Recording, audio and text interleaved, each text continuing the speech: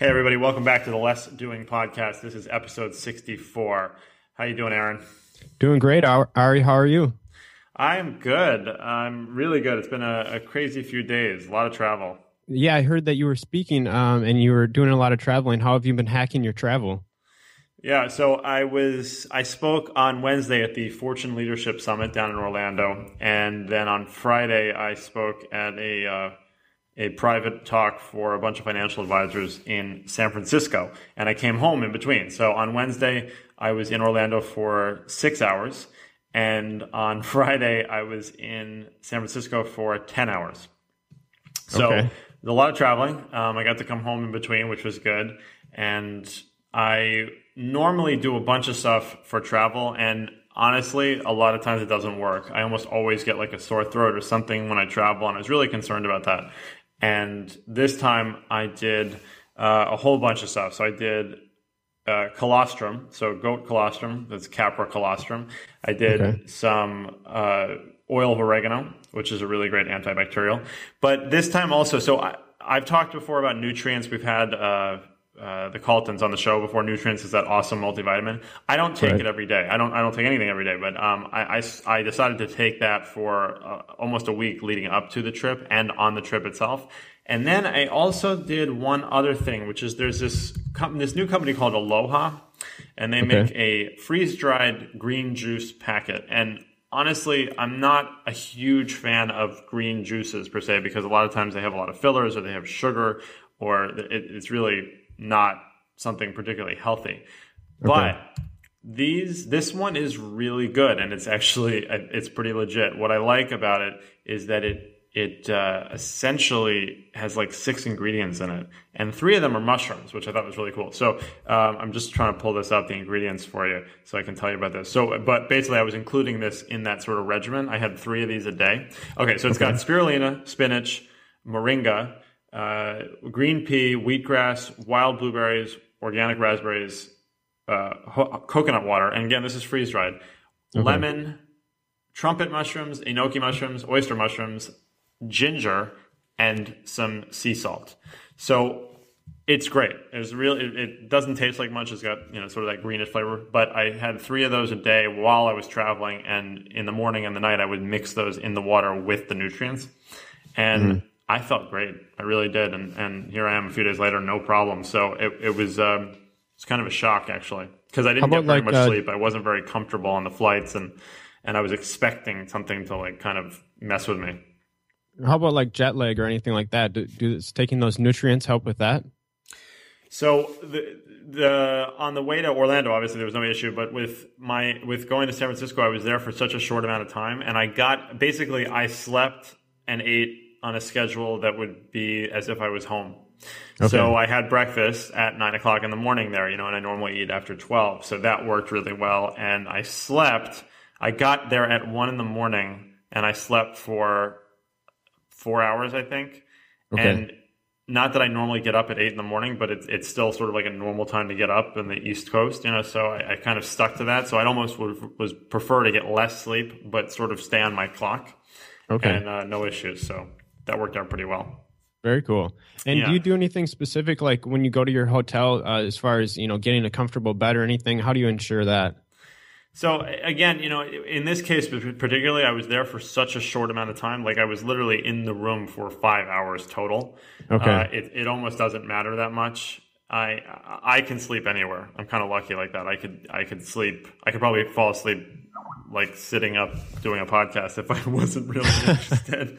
I've always been good about that. And like if you give me 10 minutes, I can get 7 minutes of sleep. So no, there's nothing particular there. I would just say that the heart rate variability stuff, which I do sort of a regular basis with Stress Doctor, that I think helps, and it sort of like resets you a little bit. But I also have to say, have you traveled yet with your little one? We were just out in Montana on a road trip last week, and it was only an hour difference, but it set her off a little bit. But no air travel, right? No. Okay, so once you've traveled with kids, even if you got it sort of down, traveling by yourself with no bags is like the most wonderful experience ever. I'm literally walking to the airport being like, why do people complain about air travel? This is great. It's like, it was so easy. So I think that helped as well. But Gotcha. so interestingly enough, traveling is stressful, of course, and as we know, chronic stress sort of increases cortisol. So I have, for the first time ever, I'm going to be doing this. I don't know if people can, if you're looking, you'll be able to see this. Hold on, let me see if I can make this look better. So this is a salivary hormone test and for those listening. So this is where you're basically spitting in vials of little plastic vials throughout the day to measure your cortisol levels. And I'm just curious, because one of the things that's weird about hormone testing is a lot of people don't think to do it, especially when they're feeling good. And the problem is that a lot of hormones do make you feel good, but it could also be a sign of overuse and therefore sort of lead to a crash. So cortisol particularly is your stress hormone. It gets you going in the morning. It's like energetic, but you overuse that, you're going to sort of run out. So I want to get it tested mostly because I've never done it before, but also because I've just been doing a lot lately. So yeah, that's something I'm looking forward to finding out about. So where do you go to get that test, and how much does it cost? So this is the cheapest one that I found, and it's from Alcat, which is known for their food sensitivity testing, which is a test that I don't particularly put a lot of faith in. But for this one, it's pretty straightforward. They're basically, your saliva, and they're checking cortisol levels. So this one was, I think, like $120, which is really cheap for this kind of test. You can see them as high as $300 or $400, and for a basic hormone test, the salivary is actually really good. They've done, you can test testosterone, you can do cortisol, estrogen, you can get a lot of that from salivary testing, and you can do it at home and you mail it in, which is nice. Yeah. So did you find out about that when you had lunch with Dave Asprey? No. Okay. So I had lunch with Dave yesterday, which was awesome. Dave was such a nice guy. I mean, I wasn't surprised, but he was really genuine, really, really fun to talk to. Of course, we had a lot in common to talk about. But we ate at this restaurant in the city in New York called Bear Burger, which is known. I picked it because I figured it might be hard to find a restaurant that would be acceptable for him. And it's all grass-fed beef and organic and sustainable and pastured eggs. It's legit. So we both had a double burger with 2 thick-cut slices of bacon on top and 2 avocados on top. And it was amazing and delicious. But the best part was that we sat down, we started eating, and he pulled out a big stick of Kerrygold butter and took a big swath of it and put it on the burger. And I was like, sure, I love butter too. Why not? So I took it, and we looked over, and this guy next to us was like wide-eyed looking at us. And we both said at the same time, we're like, didn't have enough fat on it. Yeah, and awesome. He just thought that was hysterical. So it was great.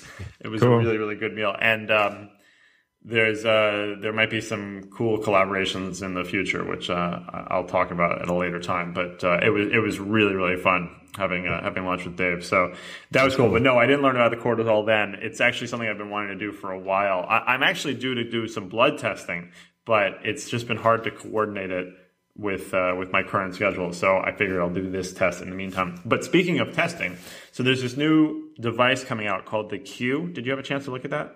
I haven't checked that out yet. Okay, so we're going to link this in the show notes, and I'm hoping to have one of the founders on for this. But the Q is like a little box that sits on your desk, and essentially you can do a lot or a very frequent blood testing, but think of it like a glucose monitor, like somebody would test their blood sugar. Okay. Except you can use this to test for inflammation, fertility, testosterone, vitamin D, and even for the flu. Wow. So it's basically, they're calling it a deep health tracker. But for inflammation, it's particularly interesting, obviously, to me for a number of reasons. But even as an athlete, it would be really great to see on a detailed level, like, oh, I did this workout, I did this resistance training, and now this is what my inflammation is like, or my testosterone, or after I have this big fatty meal, like this is what the testosterone looks like. So this is taking personal testing to a very, very new level. So I'm pretty excited to not only see the device, but talk to the founder. So I hope that we have them on in the future. Very cool. Well, Ari, I just wanted to share with you, we've got a couple of reviews on iTunes and Amazon, and I wanted to share with people. Go ahead if you like the show and leave us a review on iTunes, and then if you liked Ari's book, go to Amazon. That'd be great. But one of the reviews from iTunes says, Ari's book, blog, and podcast have changed my life. I'm obsessed in a healthy and not creepy way. I've implemented so many of Ari's tips and suggestions, and now my days are more productive, more efficient, and most importantly, more fun. Thank you, Ari. Keep up the great work. Well, that's awesome, and thank you for that. And if you get in touch with us and tell us about that review, you can get your free Less Doing T-shirt thanks to Zazzle. So awesome. We've got a couple of Facebook questions as well. The first one is from Mike, and he says the U bars are great. He says thanks for that. What are some good sleep trackers? I've heard that Withings is coming out with a new one that looks kind of cool. Do you have any good recommendations? So what was the company that you heard was coming out with it? Is it Withings or Withings? Oh, Withings, yeah. Okay, so there are a number of sleep trackers that you can use. The problem with the ones like the Withings and there's several that are wrist based. Okay. I find that it's not that they're inaccurate, it's that they get annoying for a lot of people. Like a lot of people end up not liking them. And if you're like not a heavy sleeper, you might scratch at it at night or like just it depends on who you are, basically. So if you're totally cool with having things strapped to you at night, or if you're used to like sleeping with a watch on, for instance, then it's really not a problem. But I think that there's some better things. So there is the Sleep Cycle app, which goes on the iPhone, and there's one called Sleep Bot, I think, which is the same kind of thing, but it's for Android. And they're very, very similar. But basically, you put your phone on the corner of your bed by your head, and you want to put it in airplane mode so it's not transmitting all night through your head. But basically, it's using the accelerometer to track movement. And I like it because it's not attached to you. It's sensing real movement in a way that it's not just like you're flailing your hand or something necessarily. It's getting full on movement. And it will give you a very accurate picture into how well you slept and what your sleep cycle looks like. The problem, of course, is if you have anybody sleeping in the bed with you or a dog, it can throw it off. But you'll know that. You'll see some blips in it that just don't make sense if that's the case. So that's really easy, and it's like $2. That's really, really easy to do. If you want a device, the Bedit would be the one that I would recommend. Okay. So the Bedit is a strap, basically. It kind of looks like a heart rate monitor, but it goes under your sheet. So you don't have to wear anything, but you are in contact with it. You're lying on top of it. And it will actually get your heart rate, your breathing, snoring, the environment. It's probably, in my opinion, the most advanced one that I've seen so far. And it's really cool. You don't have to think about it. The best way to do this quantified self for anything is if you don't have to think about it. So it's going to measure your resting heart rate, your snoring, how many times you wake up, how long it takes you to fall asleep, and then it'll actually show you ways to improve on your sleep. So as far as a device, I would go with the Bedit. Okay, cool. And is that pretty expensive? That sounds pretty advanced. How much is that going to run? Do you know? I think they are, I'm actually going to look right now. I believe they are something like $199. But if you look at trackers in general, like that's actually not that bad. Yeah, that's not bad. So, okay. 144. Nice. All right. Well, our next question is about selling stuff on eBay. I've sold some stuff on eBay, and sometimes it gets to be a hassle shipping stuff out and printing labels. So do you know of any ways that you can outsource that task? Yeah, so there's two ways to do this. So it depends on how much stuff you have. But if you have if you have like a small room of stuff or like a closet of stuff, then I would say take a picture of everything. Just go quick, like picture, and send all, and maybe give a sort of basic description. But you essentially could send that off to a Fancy Hands or a Time Saver assistant and just say list this stuff. What I used to do is I would take pictures of things, and I would have this process already defined, but I would say list it for 75% of whatever retail value is or something, if it was new. So like I had like a sort of a formula worked out there. So that's if you have, like a small closet worth of stuff maybe, and you just need to get rid of that. That's probably the easiest way to do it. And then they could put it on eBay, they could put it on Craigslist, they can put it on all sorts of local listing sites. And if you're in the mood and you really need to get rid of it, freecycle.org is a wonderful community of people who give away and get things for free. Okay. And yes, it's for free. You're not making money, but it's almost better than donating in some ways, because every time I've used FreeCycle, the person who's come to get whatever the thing was had such like a great story about why they needed it or why they wanted it, and it was really cool. So That's one way. If you want to have someone come in and do it, depends on where you live, of course. But you could get a TaskRabbit to do this. This is a very, very common thing for TaskRabbits to do, where they will come in and they will do it all for you on site. So they will take good pictures of everything. They'll describe it. They'll do the research. They'll figure out how much it's going to be, and they'll list it for you.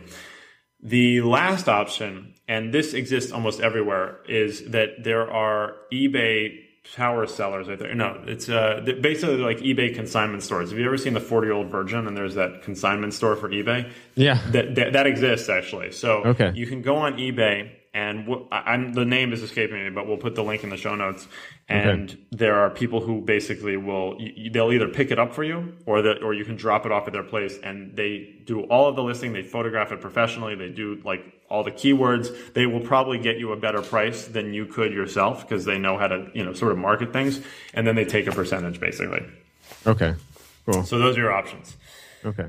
So that's it for the questions, right? That's it. Yeah, okay. But you've also been sharing a lot of recipes on IFTT this week. Something called Weekly Digest. Is that something just for yourself to use, or can other people subscribe to that? So this is what I wanted to actually make this sort of announcement for people. So last week I told everyone we're going to stop doing the interesting things of the week post, and we're just going to talk about them, between us. But you could still follow along. And we said this, you could still follow along by following Twitter hashtags and whatnot during the week if you really wanted to get it up to date.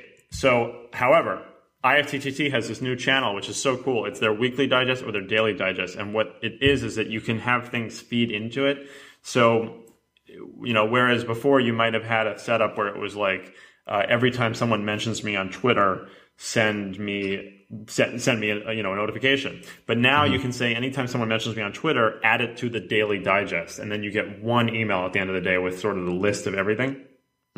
Okay. Which is really cool. So basically what I'm doing is all of my Instagram stuff, my interesting links of the week from Delicious, my book club stuff, that's all going to a daily digest, which I get on Monday morning so that I can review everything before you and I talk. But I've shared the recipes so that anybody can get that as well. So if you go in the show notes and you click on any of these IFTTT recipes and activate them for yourself, you will also get an email with all of my links once a week, the stuff that I find interesting. So it's sort of like a replacement for the blog post itself if you'd rather get it in that format. And just so you know, you're not signing up for my newsletter if you do that. Of course, I would love if you did, but I'm not getting your email address from this. This is just for your information if you want to have it. Oh, very cool. Very cool. Something that's been in the news a lot lately, or at least in the ancestral health community, is resistant starch. Yeah. Is this something that you've used to help heal your gut at all? So I have, and I didn't realize it actually at the time. So I'm like weird about old food, not old food, but like food that started to like get overripe. So I actually like green bananas, and a lot of times I will put green bananas in my smoothies. And green bananas are much less sweet because they haven't sort of converted into sugar, and it's a resistant starch because it is high. It's basically high source of resistant starch because it's not broken down yet, so it's a little harder to digest. And the whole thinking behind resistant starch, and it's something that the paleo community has embraced and a lot of health people have embraced, is that resistant starch is hard to digest, which means that it basically ferments a little bit in your gut, and it can promote really good gut bacteria that'll feed on that fermented food source. Right. So it's supposed to be really good at helping to balance your gut biome. If you overdo it, it can lead to a lot of the sort of GI upset that people expect, like diarrhea or bloating or gas, which sort of makes sense. So you kind of have to feel it out. The best, most talked about resistant starch is potato starch because it's like 80% resistant starch. You're basically talking about like an uncooked potato. But you can get green plantain flour. You can use green bananas, which again, I think is the easiest thing. So oddly enough, whenever I go to the supermarket, you go to the banana, like the fruit section, and the bananas are all really yellow and ready to go, and you take them home and they're like overripe in a day. But the organic section, you get them in these bunches that are totally green. I don't know why they do that, but so I always get the organic bananas, the green. They're not particularly palatable, honestly, because they're kind of like, they're starchy, basically. Right. They're not very sweet. They're a little sweet, so I like that. So I put those in my smoothies and blend them up, and that works really well. So I'm not sure if that's had an effect, but it's something that I've always put in my smoothies was a green banana. So I think it's something worth exploring. If you're having gut issues and you don't want to experiment too much with probiotics or this stuff, you can try resistant starch and see what it does for you. But I would say give it 3 to 5 days, regardless of what happens, to kind of see what the effect is. Okay. And then the other thing I wanted to mention as far as along those lines was I'm sorry, not along those lines, but we got a question a couple weeks ago about business structures, remember, from someone named Ben. And lawkick.com is a website that I meant to mention back then. But Lawkick and Up Counsel, those are two that I want to put in there that are basically Elance for lawyers. So you essentially put the project out there that you need done for free, and then various lawyers will bid on it. So it's really, you get really good lawyers that have been vetted and know what they're doing at very good prices, regardless of what it is. Whether you need a contract reviewed, a corporate structure created, anything you want. You kind of post that, and then they will get it done for you. Very cool. You know, you've been posting some great pictures on Instagram of some different recipes that you've had up, but one I found interesting was a link that you put to a roasted leg of lamb from the Domestic Man, and he's got some great recipes up there. Have you tried this yet? So I have not tried his recipe. So I love lamb. Do you like lamb? Yeah. Okay, I love lamb. I think it's like the greatest meat ever. And that makes sense probably because I really like Mediterranean food and Middle Eastern food, so it's kind of like a staple. But no, and this is a great recipe. It's really simple. And I feel like in some ways maybe I have done this because it is so simple, but it's leg of lamb, garlic, kosher salt, black pepper, rosemary, thyme, and olive oil. Like really simple. And you don't need a grill to do it, although I would do this on the grill personally. And I love this guy's website because he just like cooks really good, real food. So yeah, if you've never gotten into lamb, I would recommend trying a roasted leg of lamb because it's really, really easy. You literally just kind of put it in the thing with all the ingredients and put it in the oven and walk away for 2 hours. Nice. I love lamb. Yeah, and the Domestic Man, I've actually spoken with him, and he had recovered from some pretty serious inflammation. Yeah, you had inflammation of the gut. He had inflammation of his arteries. And by following a low inflammation paleo style diet, he was able to overcome it. So if you're dealing with inflammation, it's a great place to go for recipes. Awesome. That's really cool. It's really fun seeing sort of where people's health journeys take them. And it's always nice when it leads to really yummy recipes. Yeah.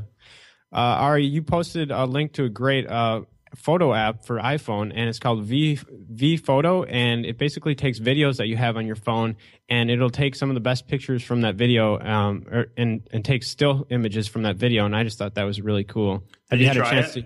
I haven't used it much yet, but I'm definitely going to get around to it today. So it's called, I think it's like Voto, but we'll link to it, of course, and it's great, especially if you have kids. So it's always like hard to get that right moment. Or if you're doing sports picture stuff, basically you just take a video and then it analyzes the video and pulls out, I mean, like in a 30-second video, it'll get 10 photos. And basically it's pulling out images that are in focus and, you know, well balanced or whatever. And it's really great. And then you can just save those pictures. So rather than trying to get just that perfect moment, you just take a video and then it will pull it out for you, which I thought was really cool. Nice. And there were a couple of other ones that you thought were interesting, I see.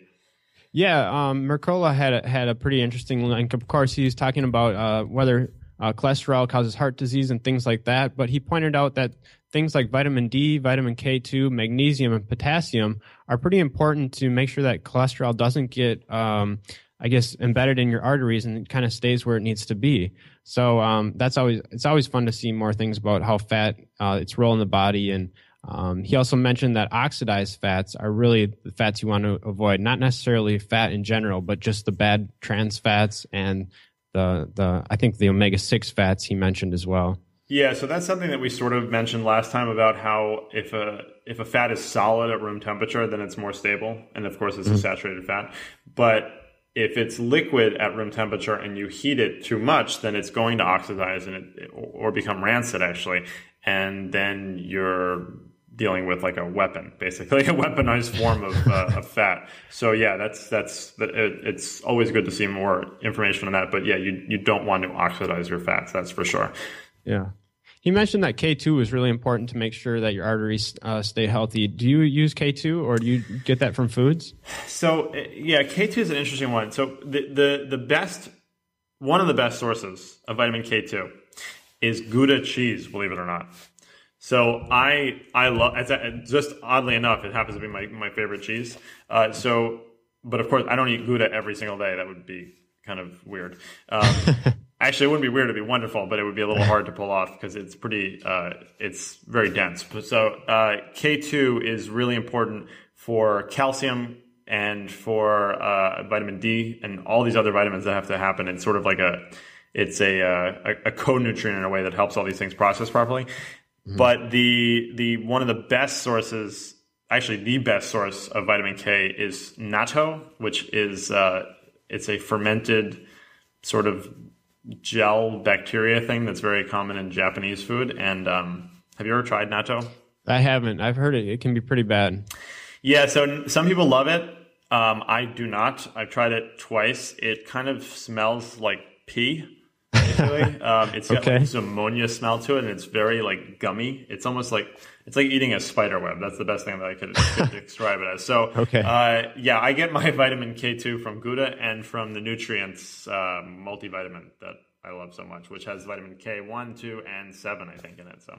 Oh, that's great. Nice. Yeah. You know, another interesting link that you put up was about resistance training and how it can ward off depression. You know, for a long time, we thought only aerobic exercise wards off depression, but resistance training helps as well. Yeah, and that sort of makes sense because of the hormonal response that happens when you do resistance training. You know, like we talked about how the squat, it makes you basically testosterone and cortisol go up because it's like a defensive position. And resistance training will actually, in some ways, help balance your hormones. Of course, if you go too far, then you're going to cause fatigue. But generally speaking, that resistance training really does produce that sort of bounce back from your system. So they have shown that it is really effective in fighting depression. There's also a lot of studies about the difference that resistance training has on men versus women, which I'm not going to get into now, but it's actually pretty detailed. Maybe we can talk about that next time.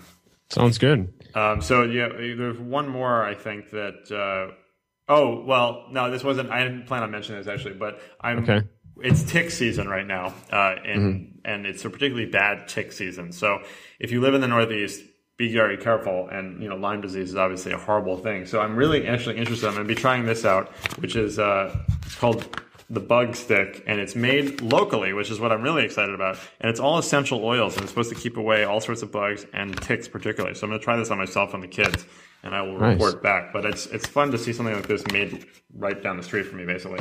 Oh, very cool. So anyway, today's interview is with Chris Dancy, who is the world's most connected man, and that is on a technological level. And Chris was such an awesome interview, and one of the most groundbreaking things I think that came out of that was how he deals with toxic people. So I hope everybody enjoys this interview, and we'll be back next week. Awesome. Great talking with you, Ari. So my guest today is Chris Dancy, who has been called by many outlets the world's most connected man, technologically speaking. So hi, Chris. Thank you for talking to me. Hi, yeah, it's not LinkedIn connections. Right. That was the first thing I thought when I saw it. So I have to start with this because every time I give a talk, I always ask the audience this question, and it's sort of my stumper for people. And I say, everybody raise your hands really quick if you can tell me what you had for breakfast this morning. And, most people raise their hands and can do it. And then I say, okay, great. Now do the same thing if you can tell me how many emails you sent last Tuesday. And nobody usually can answer that question. And that's sort of, I get into, quantifying and stuff. And I'm not asking you necessarily, but I bet you probably have that answer. Yeah. By hour and by and by type of person. So what led you to become so quantified and so connected? It started about 5 years ago. Excuse me, I'm still finishing my breakfast. No problem. Sorry about that. That's fine. I was looking at the job landscape. I just turned 40, and I was looking at the job landscape over the next 10 years. And I figured by 2020, a lot of the skills that I had as an IT professional in management, I had traditional SQL background and other things, just weren't going to be around. I just saw so much automation happening. And just the barrier to understand and use technology had just dropped exponentially through at least the aughts. And definitely, I think in this decade, we're seeing that barrier drop even lower. So, the few areas I really looked at, things like bioinformation. Well, I couldn't go back to school and become a bioengineer. I wouldn't have the time. But one of the things I found was personal informatics, and I thought personal informatics was really interesting from a lot of points of view. But most importantly, I think if you take away all the technology and you take away all the systems that manage the technology, all you're left with is the information in life. And we see more and more of that. Some people even say they suffer from information overload. And if that's true, understanding that information and managing it's going to be a huge, huge job. But more, not technically, but from an interpretive level. But more importantly, for us personally. I mean, we go to our doctors, and our doctors, to your opening keynote question, our doctors don't know what they saw us for, and if they do, it's that's very minor. But we remember how painful it was, or why we were there for the last time. So how do we harness all that information and get it into our lives? And I spent the last 5 years actually creating systems to kind of route all this hyper-personal information, including email. Actually, email is one of the easiest ones, into a repository that I could understand. I agree that email is one of the easier ones, actually. So forgive me for pointing this out, but in some pictures I've seen of you, you look like you were a lot heavier before, right? Yeah, so I lost about 110 pounds so far. Right. So what I did was I had about 3 years worth of data on behavior. So who was I with when I ate this? Where was I located when I had a bad night's sleep? What music did I listen to before or after an event that made me feel amazing? Just lots of information anywhere from my life. Days where I spent over $100 on things that weren't for me.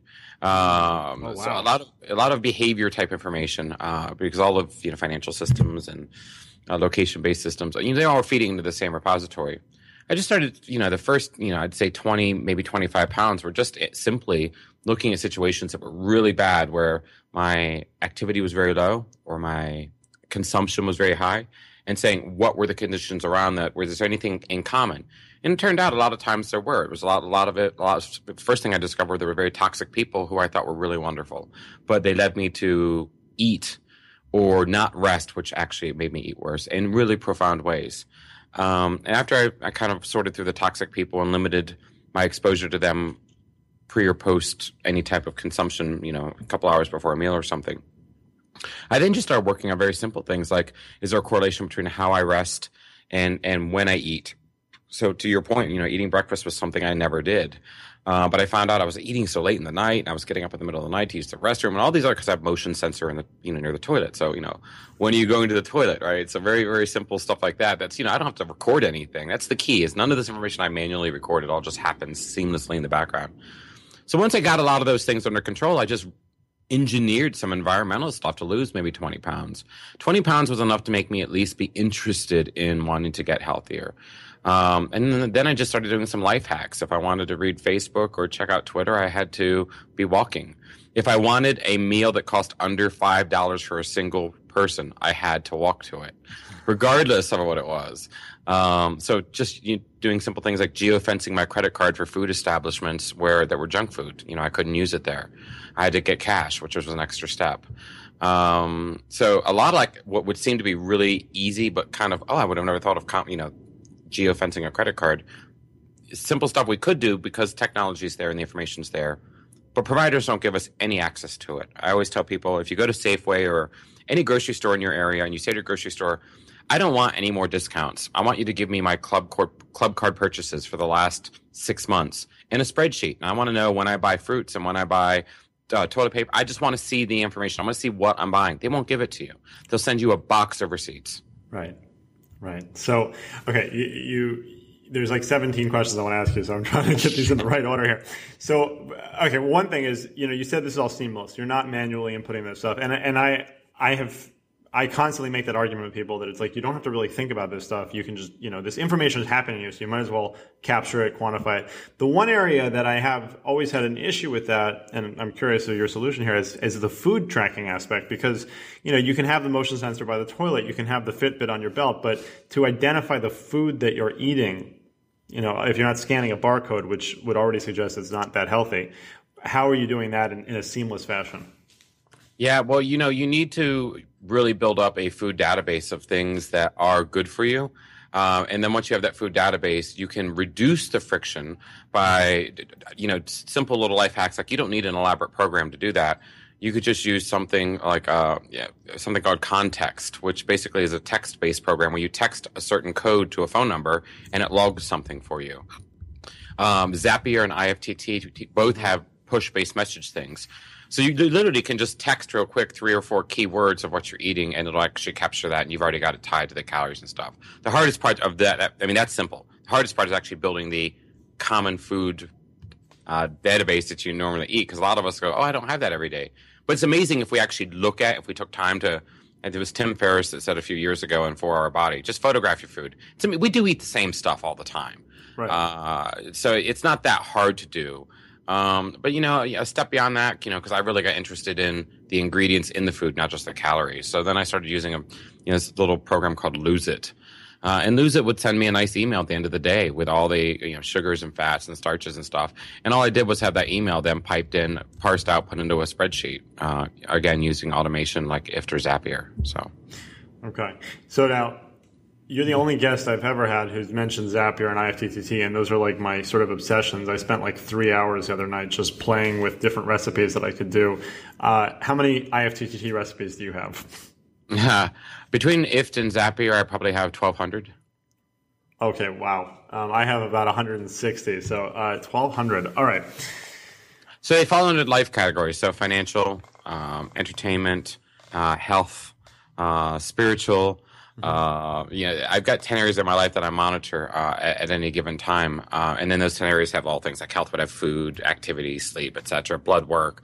So what I do is all the recipes then have the part of my life, knowledge work, how many emails, you asked about emails, all those 10 areas then, and then they fork out into like different things. So creating an Evernote, creating an appointment, those things are all then forked and then categories created, and that way I can get the information visually into a calendar, and then secondarily into a flat file. And then the third way I do it is push things that I want to actually measure and kind of do graphs on into spreadsheets. So display it, save it so I can run it through like something I use, Stanford's deep learning engine for flat files. It's large, huge flat files of information to get sentiment, and then spreadsheets. So that's why there's so many recipes.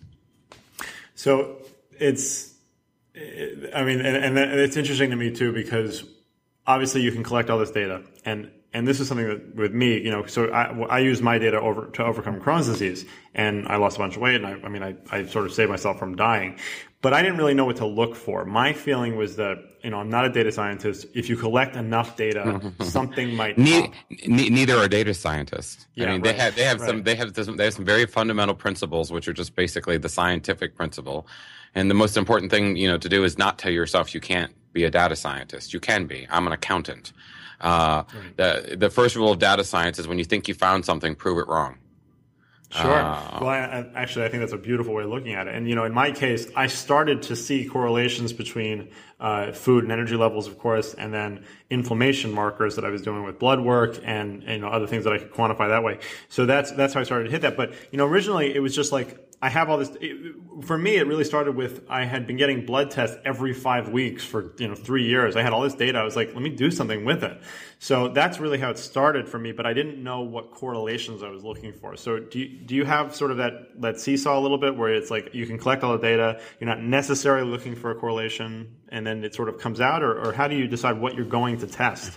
Yeah. So it kind of happened by accident. So I knew I was saving everything in these 10 buckets, of my life. And then for me, understanding kind of next, I needed to visualize it, right? So, and I had no way of, I knew I could collect it and say, okay, these are all the health things, and these are all the financial things, and these are all the entertainment things, like what'd you watch last night, what'd you eat last night, and how'd you feel about it? But I had no way of seeing it. So it was really when I started putting it into a calendar, at least I could then look at a day and see a day's worth of activities, almost like a Facebook timeline, but like on, steroids of, like everything that could have possibly happened in a day. There's pictures of my calendars all over the internet. But really it wasn't until I color coded it and made those 10 areas tied into different colors. So, work, anything that had to do with actually just, getting paid was red, right? And all the subsystems within that. Health was green, right? So I did this really simple, just color coding on it. And then I just go to my Google Calendar and just say, are there blotches in the day that are like heat maps for collected information? Remember, because any touch would be good. And if there were, I'd say, okay, that's interesting. Now let's see days where those blotches aren't there. Now, are there anything that happen, on or around that time? So for me, it was about the visualization of the data. It really made it easy for me to start to look for, I don't want to say problems, but at least understand the relationship to the patterns of activity I had in my life. I think after that, it really got into what you're talking about a bit more. And that was, because a lot of people think that I spend all this time looking at information, and I don't. I just don't. That would take a lot of time. Yeah. So what I do is, if I think I have a problem, and I have friends and peers and family that tell you that they've seen this in action, I'll go searching for like Scooby-Doo, right? I'll go looking for, okay, what was it? Sometimes it's just as simple as, I had a bad day. I mean, there is no data point. There's nothing you're not going to find anything. You just kind of have to accept that. But sometimes you can actually find real tangible sources. I mean, spending more than you should on something that you don't need is once in a while is okay. But like getting, and then once you can actually route alerts, like you've got this much left, you spent this much at this location, through something like glass or pebble or something crazy like that, you start to get like feedback loops. Feedback loops are very, very powerful because you just set up little routines in your life that say, this is really important to me. We all have a feedback loop for sleep. We all go, gosh, I didn't sleep good enough. Oh my gosh, I only got 6 hours of sleep. But we don't actually look at the bigger picture. Well, maybe 6 hours of sleep is enough for you, and actually beating yourself up over 6 hours is not the healthiest thing. Right. So, audio, right? Right now I'm at about, hold on, let me look. I'm at 74.5 decibels right now when I'm speaking to you. Well, if I sustain 75 or 76 decibels for more than 30 seconds, I actually get feedback, from a little light that lights up, right? So it's just about low friction, reintroducing myself to my casual connection to everything around me. Huh. Okay. Well, so then that actually sort of leads to my next question is, if you wake up with a sore throat, for instance, what do you do? Gosh, other than having a glass of water? The first thing I do is dread. I'm not going to have the flu because I'm one of these people that I'm always dying. So I've got no problem admitting that now. It's like man flu or whatever they joke around to call it. No, I mean there are some things biologically that I don't try to figure out. Colds and flus are one of them. I mean, my body is interesting like everybody else's body, but I also understand there's a lot I will never understand about it. Doctors haven't solved the cold yet. So I actually take things random like colds or sore throats as kind of a clue that, okay, there's something wrong in the system and the best thing I can do is rest. Yeah. A lot of times if I've been traveling a lot or I'm just really stressed out and I can't sleep, I used to really just lay in bed and stress about it. And now, I just kind of just understand from a purely data point of view, just because my mind is racing doesn't mean my body doesn't need some rest. And you just force yourself to lay there. And you just, that's where a little bit of mindfulness comes in and you kind of do a body scan or something like that. So, I think the one takeaway that a lot of people miss when they read about, the Chris Dancy, world's most connected man kind of silliness that people say about me is that it really was just a casual reintroduction to a body and a mind that I had so sorely neglected for so many years. Yeah. So okay. So, and I really appreciate that because what I tend to talk about with people in my work a lot is that there's this loss of self-awareness. There's all this stuff that's going on, and people are just, and that's sort of the illustration of that, because every now and then when I say, what'd you have for breakfast this morning, there's a couple people in the audience who don't raise their hands, and they have to really think about it. So that's bad. That's really bad. And if you don't know that, Tuesdays are your worst day for whatever reason that is, or that if you don't sleep well, then you're probably going to, drive like an idiot and you're going to have a fight with your body. Like that self-awareness is something that's so powerful. And it does come back to something very basic, which is that mindfulness and, breathing and just sort of being aware of things. So I think it's really wonderful to hear, someone, and I'm sorry to keep using this, but the, most connected man to say that it's good to just sort of check in with your body sometimes. That's great. Yeah. But, journalists don't like to write about that. Right. Well, I like that. I mean, and that's the thing is, I've tracked so much in my life, and I don't right now use anything on a daily basis. I have a basis watch, which I'll use sometimes when I'm doing things. I've tested a lot of things for people. I don't do sleep tracking. I don't do that stuff anymore because I feel like I'm aware. I don't need the quantification specifically for that. When I want to deal with a problem, I'll look at that stuff and whatnot. But yeah, and that's something else. Is I did sleep tracking for a while and then I stopped. So and then I started again once I got a low friction routine. So if I can find a really low friction routine for sleep collection, I'll do it. So like I hate wearing stuff to bed, but something like the bed, it wraps around your mattress, right? Yeah. So you don't have to wear anything. You just sleep normally. Really low friction feedback things are very powerful ways that you don't have to like think about it, and it's there for you. But you certainly don't have to collect everything. To your point, I really like being able to Google search my life, and if your information's in a Google Calendar, you literally can Google search your life, and that's pretty cool. So, what about internal biologics? So blood testing, DNA. Yeah. So that's actually it's the second way I kind of got started with all those. So the first thing was like just collecting my behavior like online, like sending emails and posting things online. But the second thing I did was, and a lot of this is out on my SlideShare. If anyone uses SlideShare, I keep all my presentations out there. But I went to my doctor, he's a nice guy. His name's, I don't want to say his name, but he's getting up there in his years. I've seen him for 20 years, but he forgets. And I've got a chart like this thick, and I've got his companion chart this thick. And so I went to him 4.5 years ago and got copies of my medical records, and he handed them all to me. And then I had them scanned, and then I paid someone on Mechanical Turk. I was really exposing myself, but I didn't care. I needed it to actually transcribe every single medical record I have, and then to take every single blood result I have and put it in a spreadsheet. Yeah. And to this day, I still, if I do see Dr. Alfred, I get my results sent to me, and they go into this walking medical record I have myself. So I didn't have a chronic disease, like you mentioned earlier, but I did have this just yearning to understand. I mean, so often I would go to see him and say, well, I read it online, and he'd get this kind of flustered look on his face. But it's a whole other level of thing when you go, well, my blood results are these levels every year at this time. Well, how did you know that? Because I have 20 years of them here in a spreadsheet. Would you like to see them on my phone? And those are very simple things that we can do to kind of take care of it. Unfortunately, in the United States, and I don't know about the rest of the world, we wait until you're chronically ill or you're terminally ill, and then we become quantified selfers.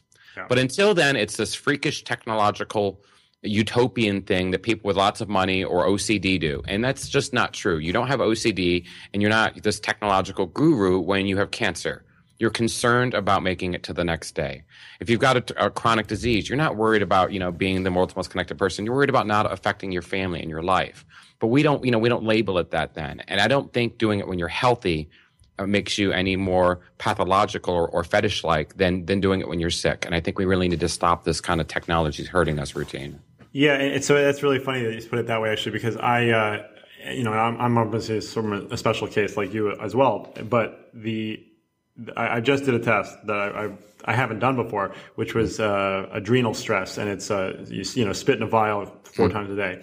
And what people don't realize is that, when your cortisol is very high, you actually feel really good, and you're all, you're amped up and you're energetic and ready to go. But that doesn't mean that that's a good thing, but nobody's going to get tested when they're feeling good. So I'm testing my cortisol right now just because it's interesting, but you're absolutely right. People wait till something's broken. They don't want to take the preventative measures. And a lot of times they don't realize how small those preventative measures can be. Right. And I always tell people your body is like a vehicle. So, building a routine, or at least an awareness, is just putting a dashboard in it. It's not narcissistic.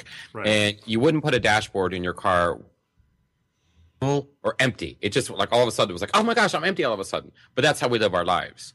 And I think if we just took a little bit of time to say, I'm not going to wait till the check engine light comes on. I know it's about this many miles, and I know how I've been driving. Awareness. The check engine light never comes on. And when it does, all the work you did with being kind to yourself and the processes you've created help you manage through it. So much of our life we just leave, in the doctor's office, or we leave when we say, well, it was a smart, healthy food choice. And, it's a smart, healthy, moment by moment decision. And that's up to you. Okay, so what do you think, and of course I know this depends on the person a little bit, but what do you think is like the most important metric for, or actually better way to put it, someone who's just starting with this, like, you know, I don't usually recommend people get the Fitbit or things like that. I think those are, you know, there's some information there, but a lot of times they get it, they don't look at it. What do you think is a really important metric for people to kind of start with? Toxic people. So, you know, I have a friend who I've known for about 18 years. And he was having a problem last year with some people. He was getting really stressed out at work. So I just started asking him, would you just keep track of who you go to lunch with? And he said, why? I said, I just write down who you go to lunch with every day. He goes, well, it's sometimes some people, sometimes other. But long story short, after about 3 months of doing this, he found out this person named Jim. Every time he had lunch with Jim, he was exponentially had a worse day that afternoon or the next day. And it turned out upon asking other people, Jim was kind of this low friction, almost this radioactive. You didn't see it, but it was affecting everybody type of thing. So understanding toxic relationships and not being afraid to get rid of them is probably the most important thing. A lot of my friends and family will attest to you. I have no problems just removing people from my life. And sometimes it's hard because you don't want to do it. But, you know, if you want to track something, every time you feel a little bit of stress, just write down who you remember being with within the last 3 hours, and do that in a spreadsheet for a couple of weeks, and just see if there's any patterns. That's that's really interesting. No one's ever suggested that. I think that's a great one. How do you still do that that particular quantification? Yeah, so except mine's really kind of crazy. So when I meet people, like I usually try to get people in my calendar. And then I'll actually zap in with a reading. So I actually know when I meet someone how I felt during that interaction. If it's someone new or kind of going to be casual, temporary, I don't bother measuring them. But the second time I meet people, I try to get as many readings as I can. Because beyond just physically not liking someone, which sometimes happens, it's just the way it works. When you meet someone, you have a weird energy with them. But you can get through that if you get to know them. But sometimes there's just this stuff you don't see. Like I said, it's like radiation. You just don't see it, but it's affecting you. And understanding and identifying those people. Human relationships at the core are the only thing we really have in life. You know, if we're living, even if we're sick, the relationships we have in our life are the only thing we have left. Just because it looks good doesn't mean it is. I love that. I know it. But okay, so I'm also this is me geeking out, but can you tell me specifically the process that you go through to quantify when you meet someone? So you're using the body fit, is that Yeah, I use the body media. I use heart rate and my posture. So and your posture, how are you measuring posture? Something called Lumobac. The Lumobac, yeah, okay. So I'm actually waiting for my Lumo. It's a small Lumo one supposed to go right yeah, there. that's a nice one. So interesting. So you think what you get like more erect or something? Your posture changes if you meet someone that you don't like, or no? I'm more slouchy with people that people who are engaging me actually kind of do this. I don't know. I sit and stand better. My heart rate's a little bit higher, and my actual when I'm slightly bothered. These are things they were imperceptible before. But again, just, and a lot of times I'll meet people, and they'll know about this and they'll say, hey, I've met you twice now. Can you send me, who I was to you? And I'm like, sure. So often we'll meet someone and we'll read about them online, or we'll look at their Facebook, or we'll look at their LinkedIn or something, but that is not who they are, right? So, you've got soft data, which is what you do online. You've got hard data, which is like your physical reaction to things. And you've got core data. Those are things like 23andMe, Exogen, Ubiome, all these types of hard data inside you information, blood results, anything you can do that's like really deep inside you. So I think core data, hard data, and soft data, if you look at it as a hierarchy of relationship, now this is really geeking out, sorry. No, please bring it. It really starts to make a lot of sense. There's a company, like I just mentioned them, Exogen, that does this DNA breakage. Your DNA breaks every day. But a lot of times, and it's a consumer service, so they'll test your DNA breakage, over 6 months. You have to pay them every time they do it. But it's kind of a great kind of like, oh, wow, I'm in a relationship, or hey, I want to try a supplement, or I want to do that, or I want to start, a very mild exercise program, or I want to go to bed 5 minutes earlier each night. It's really interesting to then see at a genetic level, did anything actually change? Did you have less breakage? That's like really kind of hardcore stuff. And I don't know how far along on they are rolling out, but I know they were on Kickstarter or something. I don't know. Indiegogo. Yeah, so I actually met them and started with them back last year when I was at Singularity University, and there's pictures of me on the web getting my my blood drawn from them and stuff like that. So I'm a big fan of what they're doing. I think it's going to be really a big breakthrough for QS and for healthy people and unhealthy people alike. And do you do mood tracking? Because that's one that I've never been able to really wrap my head around. Yeah, so mood is so I do mood, but mood is really different for me because I think in so many ways I tried to log mood, and I still do. I'll still use something simple like Mood Panda. The problem with mood is the mood you track, the mood you log is always actually the mood that you are about to enter. So it's never the mood you're in. And then for me to actually get kind of my hand around the mood I was in, I actually had to look at like these 4 areas of my life that really could be backward determinators. So there's the biological factors, there's environmental factors, there's temporal factors, and then there's contextual factors. So biological ones would be all the things you can normally measure or could measure. Environmental factors would be everything from ambient light, ambient sound, temperature, humidity, etc. Temporal factors would be what day of the week is it? Is there a holiday? What season are you in? What time of day? When did the sun rise? When did the sun? And this kind of contextual factors would be: are there other types of zeitgeist events or other things going on? Are you out of a job? Are you in a relationship? Those types of things. The feeds, and there's just 17 feeds from biological and 11 feeds from environmental, but all of those kind of go into one spot to actually create a mood. So you can figure out mood. You have to figure out your mood yesterday or 5 minutes ago. You can't figure out your mood right now. Right. There's that time shift. Yeah. And that's what the thing is. I always had trouble with it. It's like that was one issue. The other one was it was very hard for me to just straight up quantify it. It's like, am I happier than I was? Like, am I one notch happier than I was an hour ago? Or like, I'm not really sure, So that was something that I never found to be very useful for me because I was obviously doing it the wrong way. Do it backwards, because then you're like, well, why would you care if it's backwards? Well, at least then you can use it as an indicator for other things. But so often because we're trying to do mood in real time, you can't. So, but you have to be kind of really dedicated to the craft, as it were, yes. to really be into this. And it's not for everybody. I sometimes say we're living in a data elysium because to get the data out of most of these systems, Fitbit's a perfect example. It's not easy, but I always tell people, if you really want your data out of these systems, there's one life hack. And I don't think I've said this to any reporter, and I've met with millions, or not millions, but a lot of reporters in the last few years. There's one life hack that I've never shared with anybody, but if you want your data out of any system that won't let, has an expensive paid plan, you don't want to pay for it, or there's just no way to export it, almost every system will have a share feature, share to Facebook or share to Twitter. So just what I do is I set up fake Twitter accounts that are private, and I turn on auto share for every single system. So the minute I touch it, it auto writes the information out to Twitter. You can scrape Twitter really easy. Oh, yeah.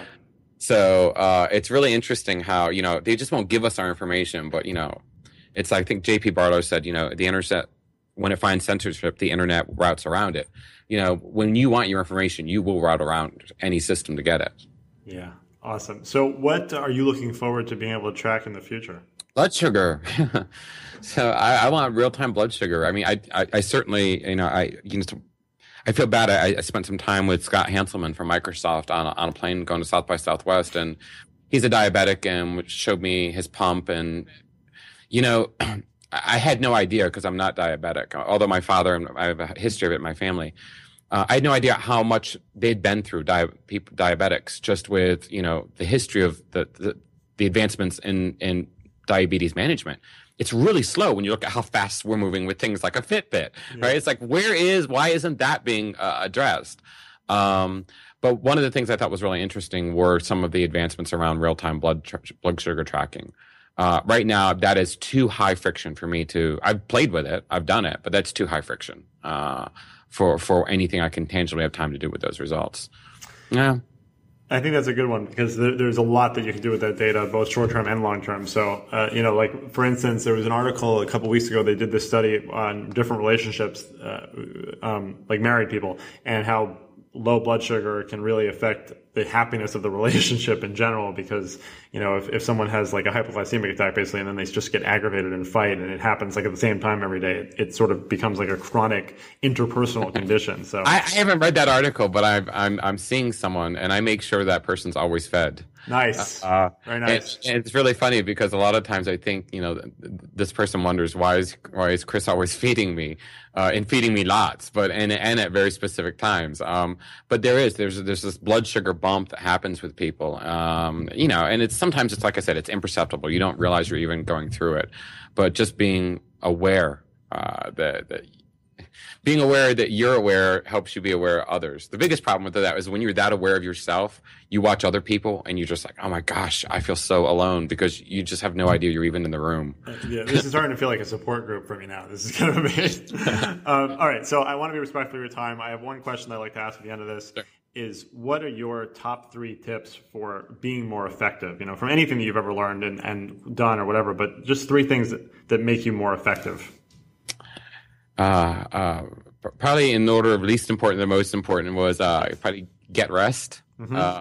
Even if you don't think you need it, then take time to rest, take time to not move. I don't care if your mind's going a million miles a minute. Take time to be still. The second thing is get used to impermanence. Get used to getting rid of and cutting systems, whether they're organic or biological or digital, out of your life.